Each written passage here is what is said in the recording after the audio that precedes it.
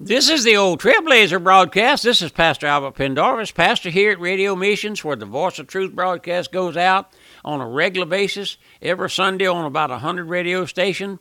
And then our regular Sunday services, the same thing. And then we have the Trailblazer on over 100 radio stations. I wish you'd write and get our radio log or subscribe to our magazine. It has a log in it, all of our radio stations, and our website, radiomissions.org. You can look it up and go online and order our magazine. And we have a catalog for the Radio Bible and bookstore there.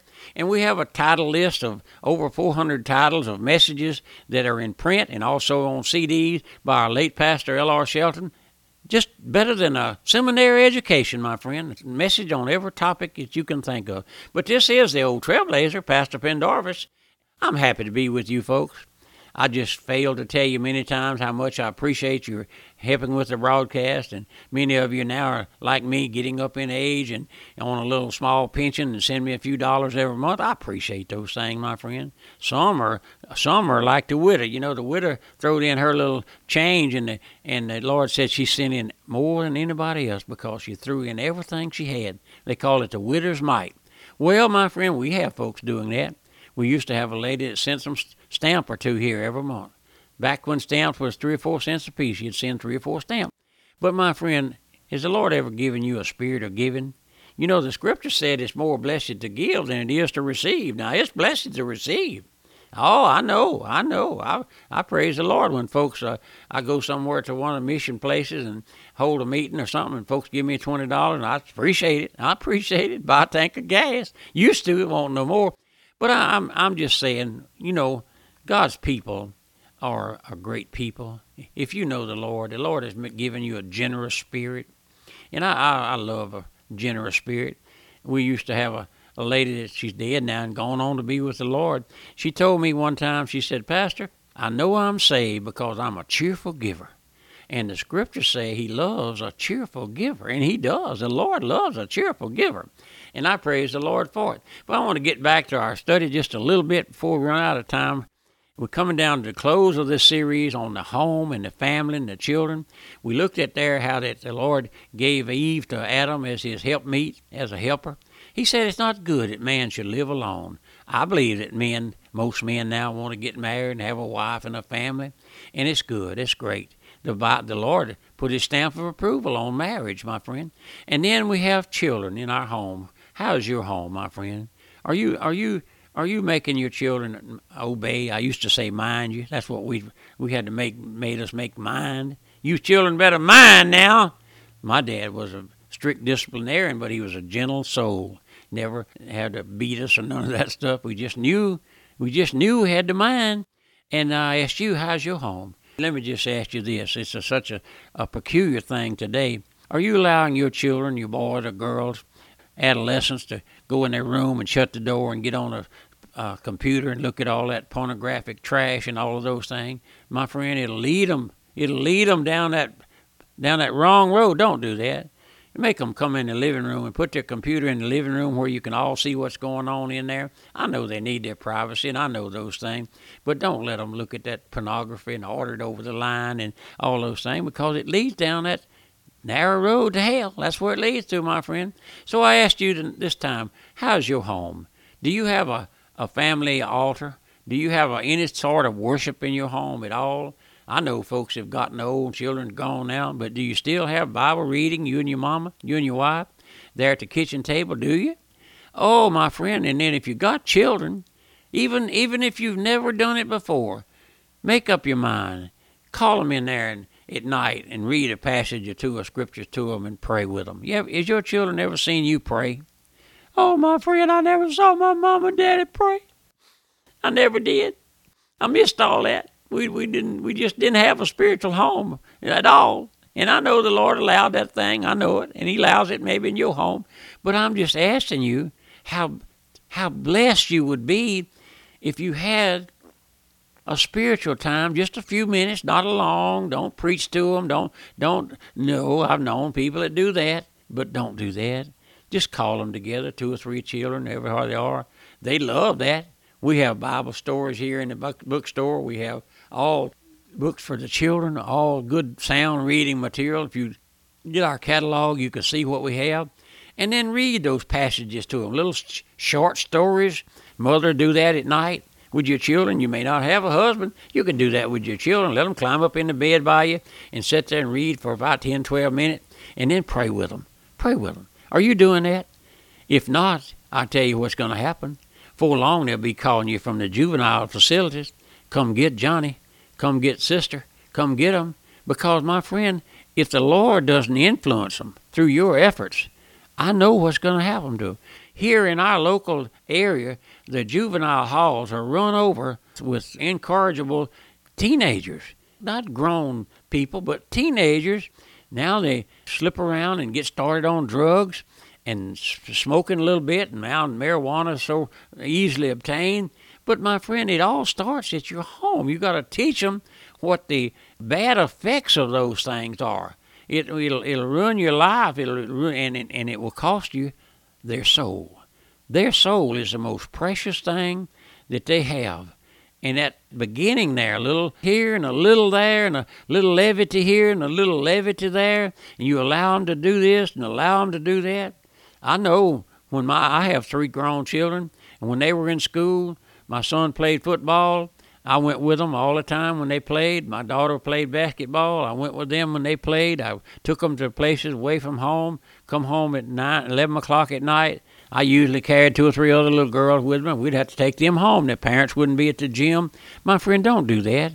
Don't allow your children to roam the streets at night. And that's where they're... Why, Pastor? Why, Trailblazer? Because Satan is a prince and power of this air. He's a god of this world, my friend, and he hates the gospel, he hates the Trailblazer, he hates the Lord, and he wants to conquer your children. They're his pride and joy to pull them into this dope deal and all of those things. Do you ever read the paper, my friend, of how many are arrested for drugs and all of those things? And you say, well, my children don't do that. Are you sure? Are you sure? I read so many heartbreaking stories in the paper and in the police column where they arrest folks. Oh, my friend, the age 9, 11, 12, 13 years old. And I'm not even talking about the adultery and the shacking up and 13-year-olds having illegitimate babies and all. That's terrible, my friend. I see those things. I know in New Orleans, before we left there, we had the storehouse for the needy, and we fed the hungry on a couple of days a week, and we saw many, many hard cases there. And I had this one lady that came with 5 little children, 5 little stair steps. And I said, Mama, where is these kids, Mama? Said, in jail for crack cocaine. I said, where is their daddy? We ain't seen him.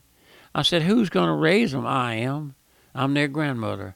She had 5 of them. My friend, isn't that a sad... Do you want yours to be like that? Do you want somebody else to raise your children? My friend, I know what drugs do. I've seen it. I've seen the effects of it. I've been there and done that. Not myself, but I've seen the effects of it. And I praise the Lord that I've never been addicted to none of those things. But I mean, you have to start early, my friend, and don't take the attitude, well, mine won't do that, but they will. They will if you don't take care of them, if you don't love them. You know, the greatest thing they need is love. Love, my friend. Love. Someone has said, love them and carry a big switch. But, my friend, you don't have to be a tyrant to make your children mine. You know children want to be made mine. They do. They want to be corrected. And they want to see you living in front of them, not a false life. Don't smoke and drink or in front of your children. Even if you do that, don't do it in front of them. First of all, you need to get rid of those things for yourself, because it'll just wreck your body. Wreck and ruin your body, my friend. Why would you put something in your mouth that's going to ruin your body and then let your children see you do those things? And then they think nothing wrong with it when mom and daddy does it. Oh, my friend, the old Trailblazer's at a loss to say anything, how I could help you. Would you ask the Lord for me, to pray for me, that I'll have a word for some folks that want to be advised, that want to be instructed, that want to know the truth. The truth is that we're sinners by birth. We're sinners by God's decree. The Lord tells us there's none righteous, no, not one.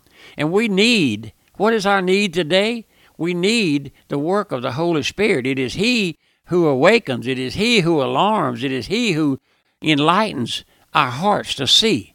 If you never see your need, you'll never cry to the Lord.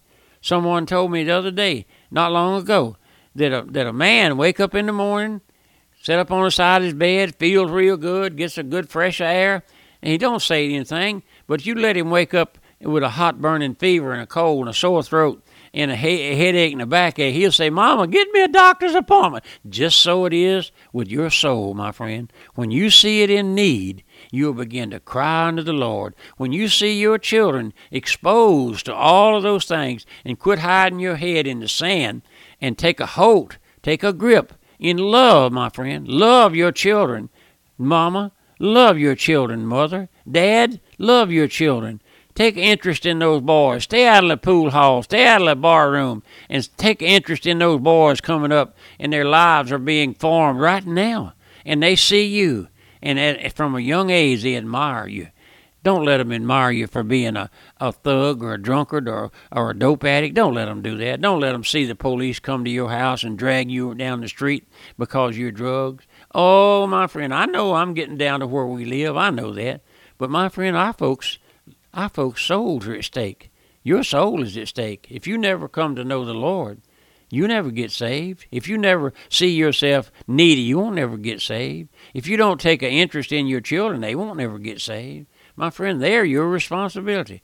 Did you know that one day they'll stand there at the great white judgment with you and be cast out into outer darkness because you failed to instruct them? And they will rail on you. Why? Why, Mama? Why, Daddy?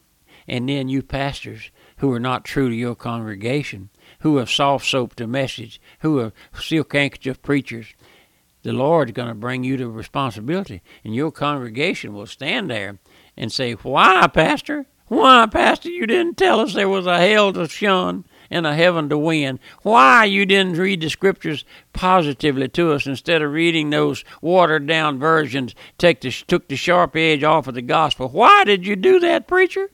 You stand there, my friend. Oh, listen, one thing the Lord has given me, my friend, is a horror to see folks go out into eternity. I can't even describe eternity. I can't. I don't know what hell's going to be, but I know it'll be a separation from God. It'll be a separation from the Lord Jesus Christ. You won't walk those golden streets. Oh, now we have so much of this error going on that all you need to do is shake the preacher's hand and give your heart to Jesus. That's not salvation, my friend. Salvation is coming to see yourself as a lost, needy, undone, hell-deserving sinner in the need of a substitute. You know, Christ became our substitute. He did. He's our substitute. He's mine today. And my friend, I praise the Lord for him. And I ask you, take a hold to your families. Take a hold to your home. We're going to be back tomorrow with another broadcast, maybe the last in this series. I wish you'd pray for me. Would you do that? Remember our website, radiomissions.org. And then our Radio Missions Radio, you can find there on that site. And then write me, let me know. Do you understand or do you agree with anything I say? You may not want to say, believe a thing I'm saying, but it's the truth, my friend. Goodbye, and God bless you. If you missed part of today's broadcast or would like a recording, the old Trailblazer broadcast is now available for download to your phone, to your iPad, or computer via podcast. Find out more about our podcast by visiting our website at radiomissions.org. That's radiomissions.org.